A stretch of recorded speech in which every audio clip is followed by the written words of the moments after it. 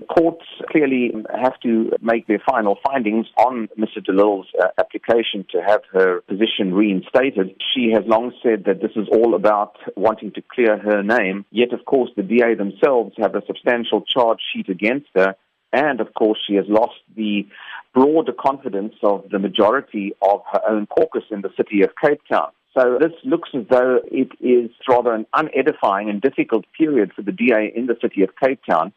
But ultimately, of course, this is about the DA's caucus losing confidence in Mrs. De Lille and seeking to have a new mayor appointed in her place. So I think we need to watch the situation quite carefully to see what Mrs. De Lille plans to do with the future. Let's look at the decision of the acting Cape Town Mayor, Ian Nielsen. Nielsen was saying that he's going to appoint a new interim mayoral committee if a decision is not made yesterday at 3 p.m. Your thoughts on him now taking up the initiative and saying that he's going to now appoint an interim mayoral committee? The city of Cape Town needs fresh leadership. It needs a mayoral committee to continue with service delivery and managing the affairs of what is a complex and large city. I think the DA is extremely concerned that this kind of inertia and internal conflict within their own caucus potentially has led to stagnation in service delivery, and I think voters themselves are increasingly fed up with the game playing, the political shenanigans from all sides for that matter. De Lille had initially denied allegations of any influence on the city staff in power. However, yesterday it emerged that from Cape Town councillor Xanthea Limburg, she was saying that De Lille did have an impact, and she said that she sent an SMS instructing her to have influence on the appointment of now